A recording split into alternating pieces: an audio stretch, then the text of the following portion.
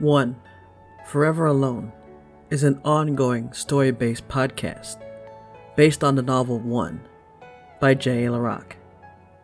You can find this podcast on Himalaya, iTunes, Spotify, and anywhere else where podcasts are found. Chapter 15. Requiem for the Mind.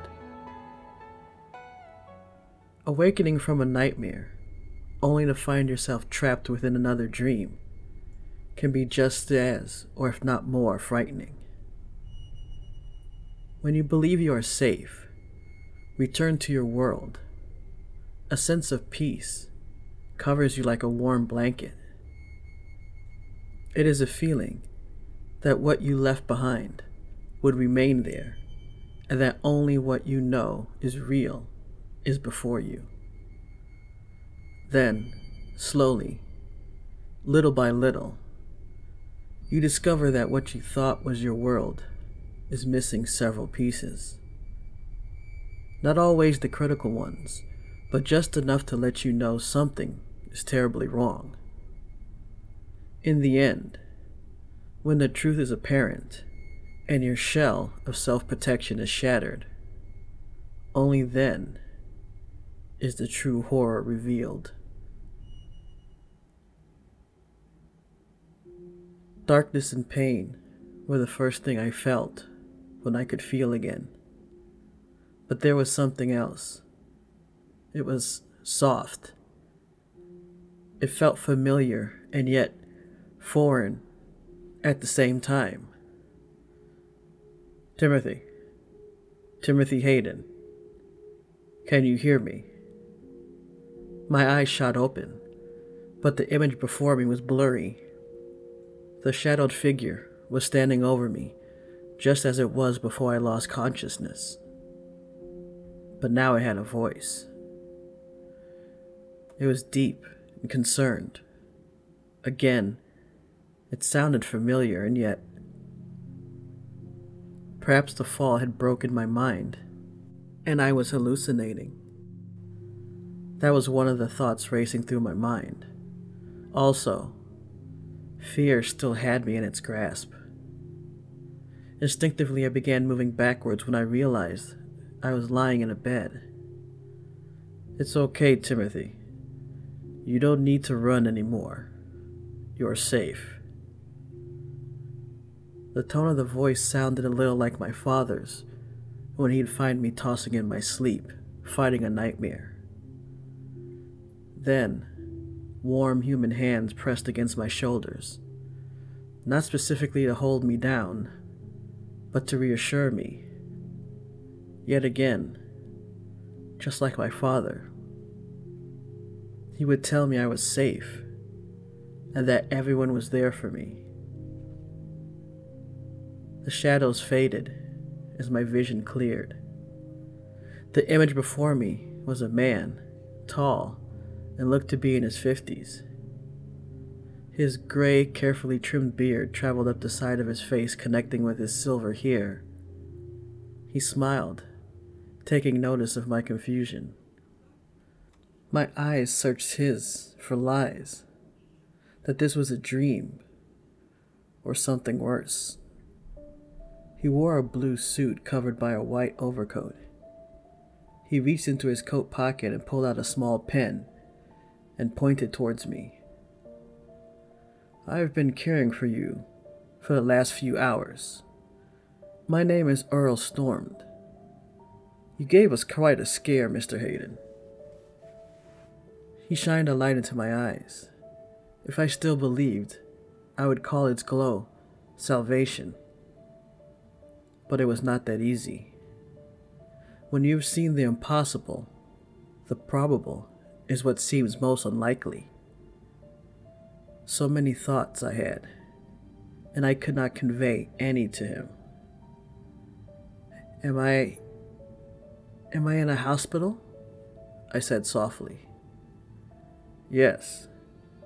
The fall knocked you unconscious, but there were no signs of a concussion. Of course, we will run a few more tests later, just to be sure. I must say, you're pretty lucky, Mr. Hayden. Sore back shoulders and head aside, I sat up quickly. The single patient room was small, devoid of any comforting design. My bed sat against a plain white wall, facing another plain white wall. It was a standard hospital bed, white sheets, and one white pillow. But I was not connected to any monitoring devices. The ceiling was tall, also white, with only one plastic-covered light high above me. I was dressed in a hospital gown, green and white, my head perfectly wrapped with a small cloth. The fall? My words came out slowly. I felt like a coma patient on television, waking up after years of deep slumber. I was disoriented and confused.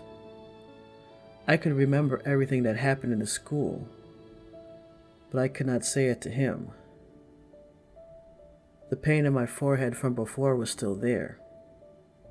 It was worse than anything else. I squinted my eyes. The doctor could clearly see it. The nurses cleaned the wound on your forehead. You must have hit it against the edge of the steps. It caused quite a nasty gash, but you'll be fine. If you're still in pain, I can talk to Dr. Leaves about giving you something for that. Listening to his words, I understood them fully, but they did not register within my mind. His voice was calm, and his explanation absolute, as if there was nothing strange that had occurred. The room, it held interest to me. It was clearly an older building. There were chips of paint that were breaking away from the corners of the walls and the ceiling.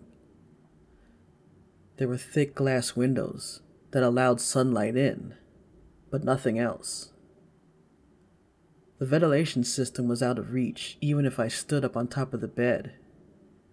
Cold air blew directly on my face, which answered the question as to why I felt so cold, even though I was covered with a sheet and a blanket. What happened to me? I asked. A question I asked because I wanted. No, I needed to hear the answer. The man's eyes told me that no matter what he said, the answer would not bring me any comfort. He reached down to the foot of my bed and pulled a metal clipboard from it. He began flipping through the numerous pages held there. I never liked doctors. They would either withhold information until the last possible minute or try to downplay the truth of your condition. He wrote something on one of the pages. It was short, no more than a sentence, but seeing him do that angered me. I never wanted or required emotions from doctors. Their job to me was to diagnose the problem and recommend and/or administer treatment. The look on his face of general concern for me was unnecessary. While I was pleased to see another human, just a few things I had noticed had unsettled me, and I knew it was only going to get worse. You don't remember what happened to you, do you, Mr. Hayden? I knew what I was beginning to accept, but refused to fully believe. But was that his question? His eyes searched mine, trying to pluck the answer from me before I could give it to him. When my mother and I arrived at the hospital after my father's accident, the doctor attending looked at me the same way. He asked the most asinine question, one asked every time someone is part of a traumatic event. Are you all right? A verbal answer was not why the question was asked. They wanted to see the response in your actions, in your eyes, in your soul. I laid my head back against the pillow. Its cool, soft surface relaxed me, but only for a moment. I wanted to give the answer to his question that would lead to an answer for mine. I thought back to what had happened. My mind felt cloudy, as if trying to recollect a fading dream. For a moment, I had forgotten some of what I'd seen. Images of my past, what had happened with Jonathan, with Christine, and my family. Not the vacant world I'd woken up to that day. Then, the scent of flowers washed away those images. On the nightstand next to my bed was a small crystal vase filled with an assortment of flowers, with a small card attached to them. Its bright, vibrant colors were in such stark contrast to the plain white room that I was in. I wondered why I had not noticed them earlier. I stared at the arrangement and recognized the logo on the card. It was from the flower shop I worked at as a kid.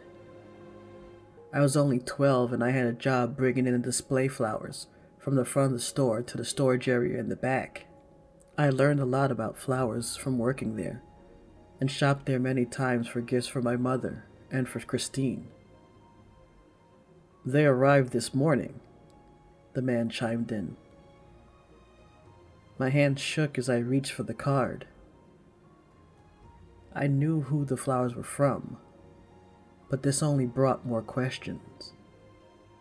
The card itself smelled of perfume, Christine's favorite brand. I fumbled to open the envelope, excited to read what she wrote inside.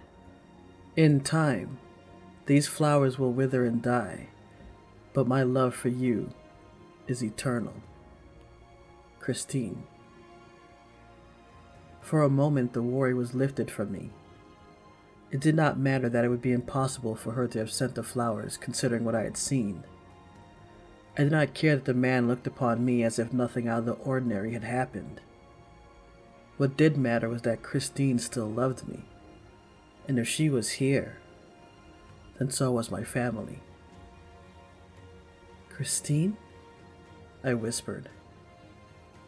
Emotion was all I had at that moment. Joy wrapped around me and brought a smile to my face. The man's expression did not complement mine. His look of concern was still there, and was stronger than ever. "It is unfortunate, but many of our patients have family who abandon them, friends who refuse to visit their loved ones while under our care. They don't understand that family and community can be the most powerful healing tool. If pure, powerful emotion, such as anger, can lead to mental mistakes, then it must be accepted that pure happiness, even love, would have the same effect. All that was left, as far as I was concerned, was to merge the two worlds into one and tie them together with a bow of common sense. A tall feat, to be sure, but the alternative was not acceptable. "The man on the stairs that I saw, was he the one who brought me here?" The confused look on the man's face was clearly telling me that my attempt to explain away what happened to me before with what was happening to me right now was failing. "I'm sorry, Mr. Hayden. The man on the stairs?" It was becoming more and more unlikely that I would be able to bring both worlds together. If that could not be done, then I would have to come to accept that. The smell of the flowers and perfume were stronger than ever, and the past became less and less important. "Is Christine here now? Is my family here?" "No, but they were notified and will be here soon." It is that momentary relief when you believe your troubles are over can be the cruelest prologue. The shell you created cracked open by an undeniable problem. At that moment, his words took me from comfort to confusion, with dread not too far behind. How were you able to contact them? Where are they?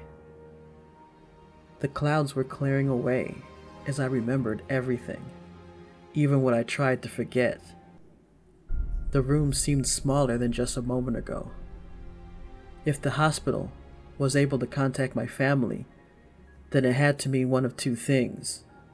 Either they were able to get my information from my identification and then call my family at home, or they already knew where and how to contact my family and then did so. However, the concerned look on the man's face had to do with a question he had asked earlier. Timothy, do you remember about last night? I began to realize that in order to put an end to this, I had to accept the possibility that everything that had happened to me before awakening in the hospital was a dream or something else. It did not matter why I was unable to escape it before, or why I was even trapped in such a nightmare in the first place. It was time to tell him exactly what I remembered, no matter how insane it might sound. I remember I was at Lincoln Park, my sister's high school. I was looking for other people and I thought that maybe they had taken refuge. They have a bomb shelter in the basement. When I was leaving, the power went out and my head felt like it was on fire. I panicked. I ran up the stairs and then I saw someone. I guess it startled me and I fell. I just don't... Can you just tell me what happened? And why was Chicago evacuated? The story did not make sense to me, even as I heard it coming out my own mouth. I had not told him what I saw before. The fire, the visions, the empty world I truly believed was real. His expression of surprise sealed the thought that I had had when I climbed back onto the balcony after failing to release myself. Evacuation? Timothy, is that what you believe happened? Because there was no evacuation. When I was standing on the edge of my balcony, between the feeling of my heart racing and my rapid breathing, there was a fleeting thought before I decided to move forward and believe in anything that I had seen and believe it was real. Had I lost my mind? The smell of the flowers, the card stamped with the logo of the flower shop on Wells Street. If all that was true, then there was no world void of life beyond mine. Everything was created by my mind, and that fall did not render me unconscious, but had awakened me. Where am I? I asked. Let's talk more about this evacuation first. When did you first start having this dream? We were back to the first probable explanation. A dream world I created that I could not escape from. But there was something else. The shadow. The fall. Where did I fall from? And where was I taken to? And if this happened the night before, why was it only then that my family had been notified? Please, just tell me, where am I? You're back in your room, Mr. Hayden. We transferred you a few hours ago from the medical wing. It was beginning to make sense. The private room, the steel door, the reinforced glass. An answer was in my mind, but I held on to it. I did not want to state the truth of my surroundings. I wanted to hear it from an outside source. You said from the medical wing. Then, where is this? Pending clarity was interrupted. A security lock released. The sound echoed throughout the room. The white metal door with the small diamond-shaped glass window slowly opened. Another older man entered the room, and he looked at me. The look on his face, it was as if he had known me for a long time. Dr. Storm immediately stood from his seat. Whatever he was going to tell me, he looked almost relieved to have someone else do it for him. The second doctor glanced at him, his dark blue eyes acknowledging the situation. Dr. Storm looked back at me as if saying goodbye, as he handed a new doctor my chart and left the room without saying a word. The second doctor closed the door behind him.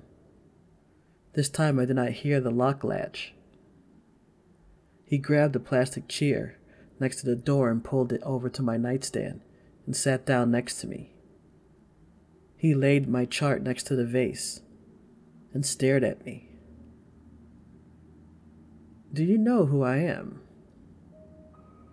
His face was less concerned and more curious. Unlike Dr. Storm, his voice did not sound like my father's.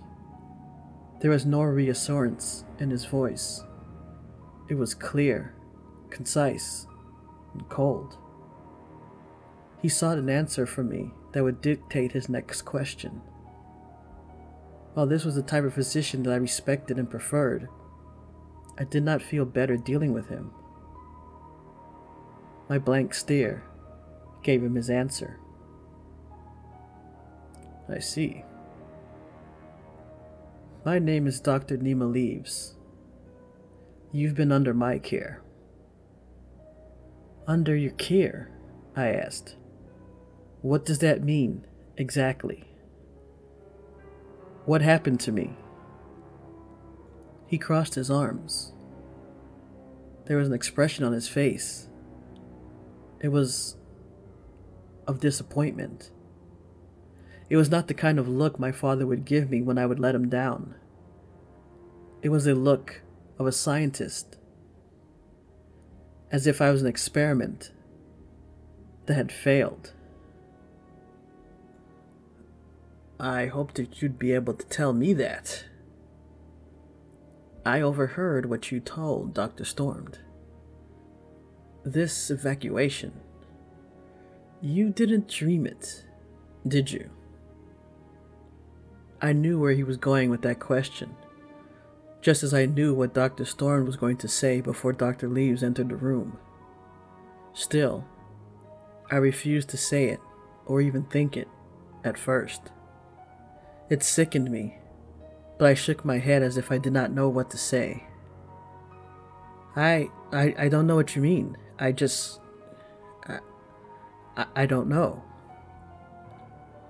He picked up my chart and quickly found the sentence Dr. Storm had written. Dr. Leaves looked up from the stack of papers. He just stared at me, as if he was expecting a different result, and didn't get it. He took a deep breath. His eyes relaxed. It was as if he was preparing to go down a long road he had traveled many times. I sat there, waiting, knowing exactly what he would say, anticipating it. You wanted to know where you are. You are in Lakeview Psychiatric Hospital.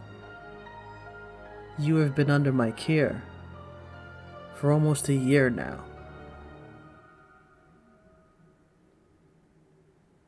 Next time.